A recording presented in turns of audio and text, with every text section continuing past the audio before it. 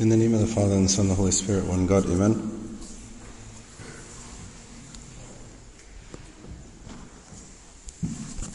It's the third Sunday of Lent, and we read the story of the prodigal son. The story of the prodigal son, or the lost son, is not just a story about sinfulness, but a story about sort of being lost. We call the story the prodigal son, and we focus a lot on the son who was outwardly doing bad things. But the real emphasis is really shouldn't be on the son that was lost, not even really on the son that stayed in the field, but actually on the father. It's sort of the unveiling of who God is, the heart of God.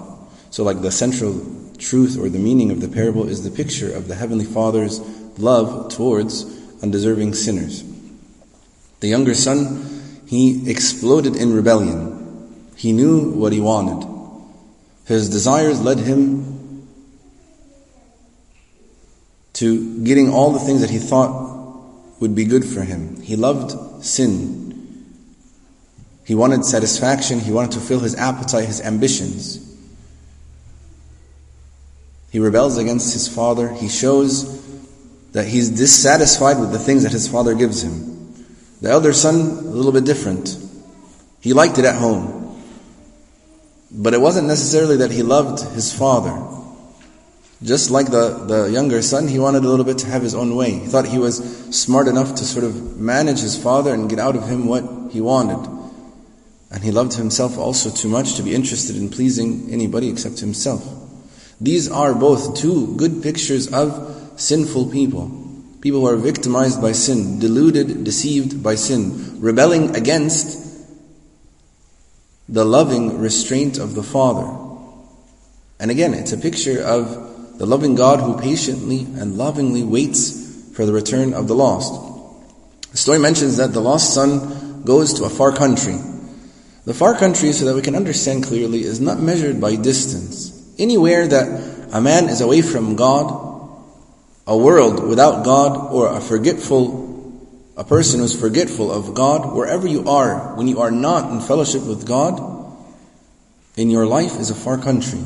You do not belong in this country, this far country. Both sons sought to please themselves, which is sort of the essence of the far country, seeking to please themselves.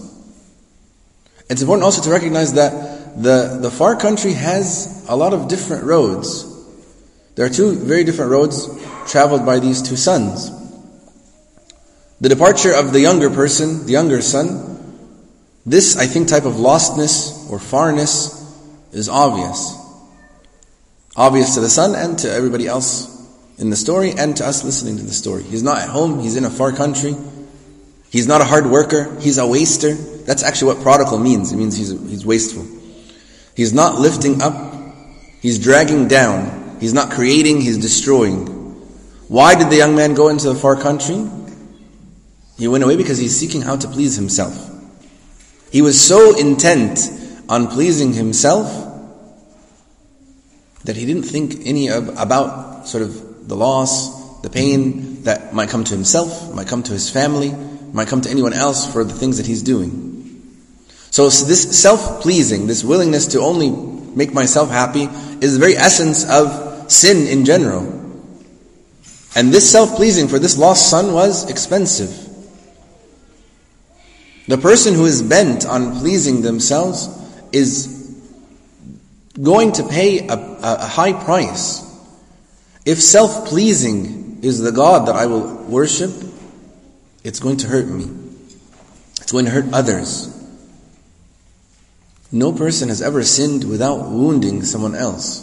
It cost him, this lost son, it cost him the fellowship of his father. It cost him the joys of his home. It cost him his freedom. Isn't it funny that the thing that he wanted, the reason he went out was he wanted freedom. Give me my inheritance. I want these things. I want my freedom. That's what he said to his father in the time of his sort of self-will and self-pleasing. Give me my inheritance. When his heart was broken, when he was humbled, when he recognized how he was lost, instead of give me, he says, make me. make me a hired servant. It cost him more even than his freedom. It cost him the doing of ugly and unclean tasks. To a Jewish person, a humiliation. To be eating and working among unclean animals. It cost him everything. The story says that he spent all that he had. When he reached the far country, what did he do? It says he wasted his life or his substance on prodigal living. He wasted what the Father gave him on wasteful living. He took the gifts his father gave him, the inheritance his father gave him, and spent them in this faraway country, without making any plans or provisions for, leaner times, harder times, for the ultimate needs of life. When it says he wasted his substance, or he wasted his inheritance, the Father gave him gifts. The Father gave him his inheritance. So the man is here, he's going out. When we are lost in a far country, we are going out and wasting the gifts that God gives us. And he joins himself to what? He says he joins himself to a citizen. And what's the citizen going to do? The citizen of the far country. He sends him into the fields to feed swine. So he's prolonging and worsening his degradation, deepening it. And it says, no man gave him anything. In the far country, their only interest in him was, he was a machine for feeding pigs. Every man for himself. If he fails, let him die. That's what the far country has for all of us. The far country will give us nothing. Have no pity, have no sympathy, have no help. There are certain other things that maybe stand out about the older brother. His whole attitude shows that his years of obedience, the time that he spent listening to his father, had been years of sort of obligation and grim duty and not a loving service. His whole attitude is a lack of sympathy. Right? In the end, he refers to his brother not as my brother, but your son. He thinks very little of his brother. He says to his father, but as soon as this son of yours came, who has devoured your livelihood with harlots, you killed the fatted calf for him. It's interesting to think about. Actually, there is no mention in the story that the prodigal son wasted money on harlots. Nobody said that. Christ didn't say that in the beginning. It wasn't described that way. But the son says, who has devoured your livelihood with harlots.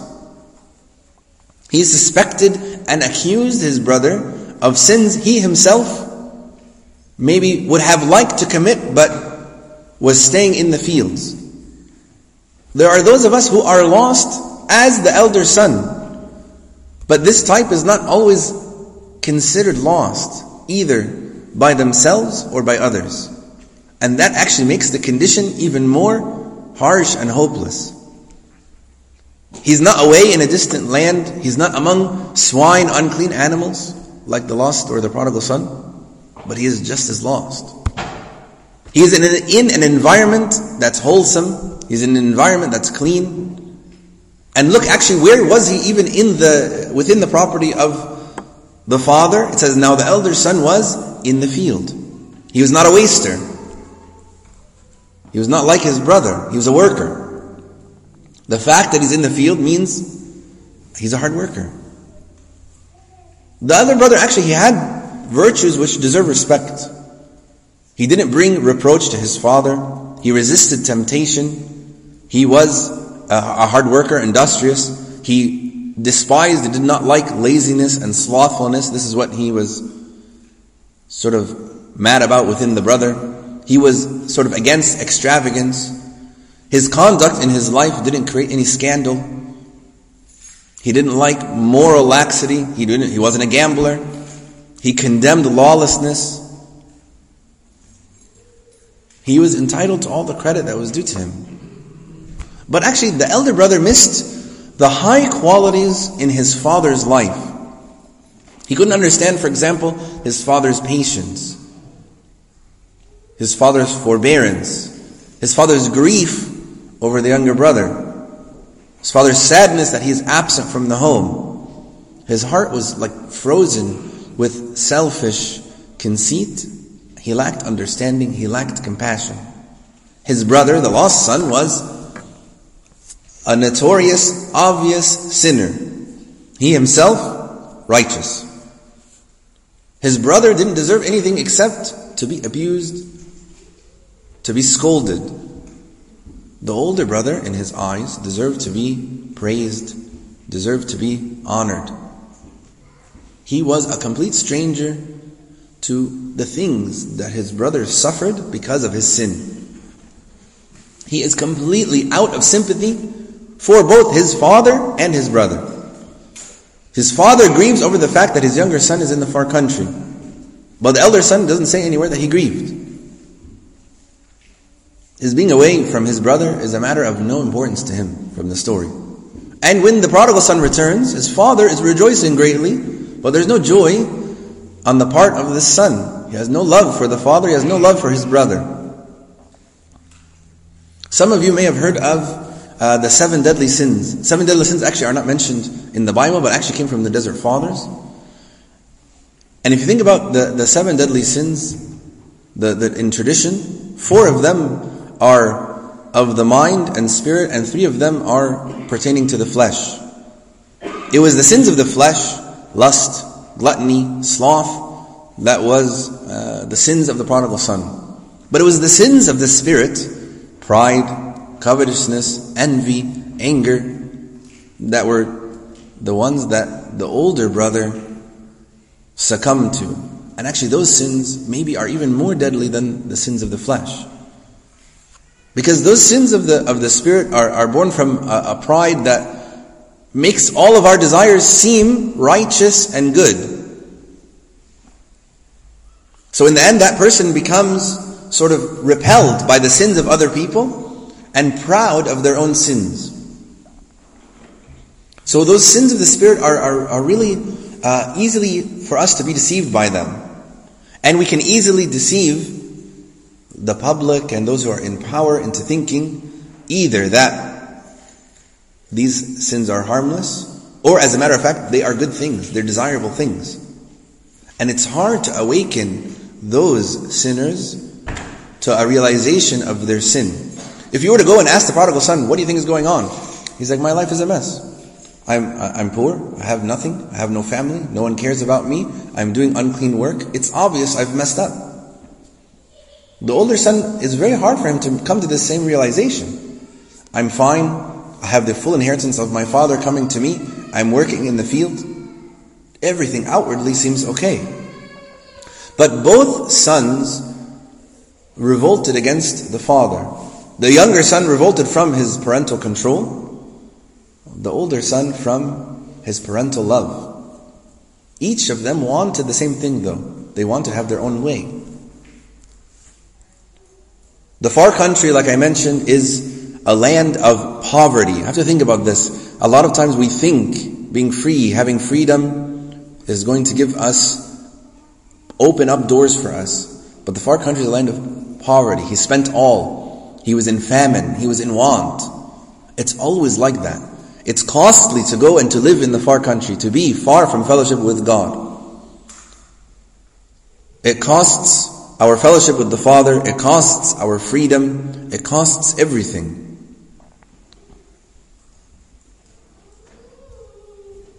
The younger one was a slave, ended up being a slave to his own desires. The older one, he never enjoyed what he had. In Jeremiah chapter 5, he says, and your sins have withheld good things from you. So because of this sin, I was not able to enjoy the goodness of the Father. The far country also is a land of deception. It's a land of deception. It took time for the lost son to come to himself. Before that, he was out of his mind. Sin distorted his vision, clouded his mind. Sin is, on some level, insanity. And that same irrationality was existing in the older brother. As long as we are away from God, we are not really ourselves. We're only ourselves when we are truly home in fellowship with God. When speaking about returning home from the far country, the older brother, it's not recorded that the older brother ever came back. The younger son did. He recognized his desperate condition. Right? He says things like, my father, when I had my father with me, and he thinks about his memories about how good it was to be in the home of his father. He talks about, I perish with hunger. Right? This is a confession. And we find it everywhere among people who are poor, among people who are rich, among the famous, the young, the old. People who confess that they are hungry without God. Then he recognizes what? He recognizes, I can be filled by God. He says, how many of my father's hired servants have more than enough food? So look at the steps of the son. He recognizes, or he remembers his father. He remembers what fellowship with God the Father was like, or his father was like. He recognizes, I'm perishing with hunger. I'm dying. The things that are happening are killing me. He's recognizing that the Father can give him what he needs, and then he has a determination to return. I will get up, I will go to my father. And then he went up and went to his father. And he arose and came to his father. He could have recognized his condition without returning, but he arose and came. After he came to himself, he came to a decision. And what was his decision? He didn't say, I will arise and change myself. I'm going to live a better life. That's not what he said. He didn't say, I will arise and I will start going to work. I'm going to work harder. It's good to work, but that wasn't what's going to help him. I will arise and go to my father. Like, I'm never going to stop until I come face to face with God. So he resolved to go to his father, and he decides to tell his father the plain truth about himself. And he makes his decision, he puts it into effect, and he rose and he comes to his father. How does the father receive him? First of all, he sees him from afar away. He has compassion on him. He loves him. He ran to him. Right? He's eager to restore him. He fell on his neck and kissed him. Right? Signs of restoration. When the son returned, he was forgiven, but he had to confess. That's the spirit of repentance. God forgives, but we need to acknowledge our sin. After he meets him and hugs him and kisses him on his neck,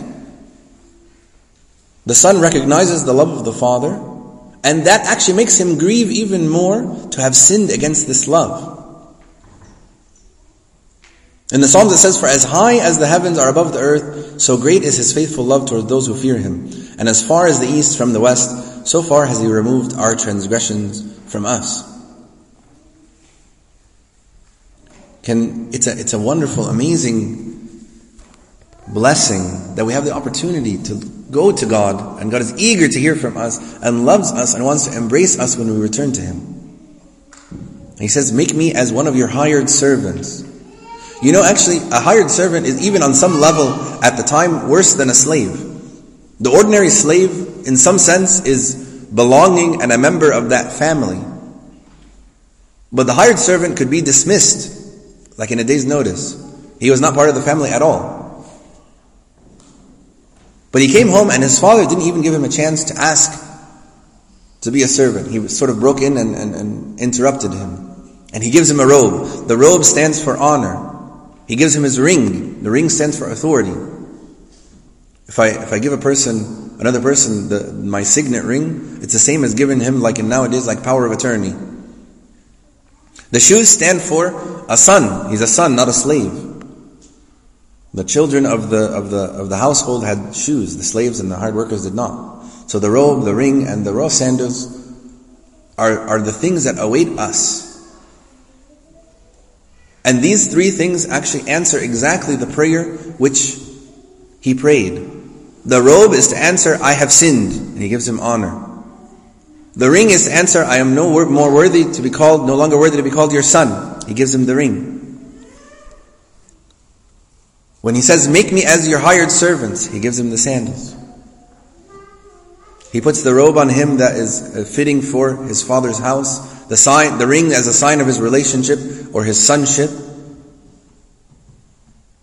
He gives him shoes on his feet so they can differentiate him from the slaves.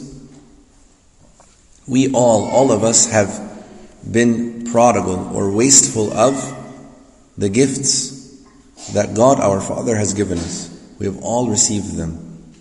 But sometimes we live as though Christ never died for us. We live with ourselves at the center, away from the compassionate, the loving heart, from the home of the Father. And one of the things that I hope we can sort of think about as we were praying the rest of the liturgy, how can I stop being the prodigal son without turning into the older brother? How can I stop being the prodigal son without turning into the older brother? We should examine ourselves today. Am I the prodigal son? Return to God. Come to Him. He's looking for you. Have I turned myself into the older brother? Repent. Ask God to teach me love and compassion. May the rest of our journey of Lent be blessed with the heavenly blessings, and glory be to God forever and ever. Amen.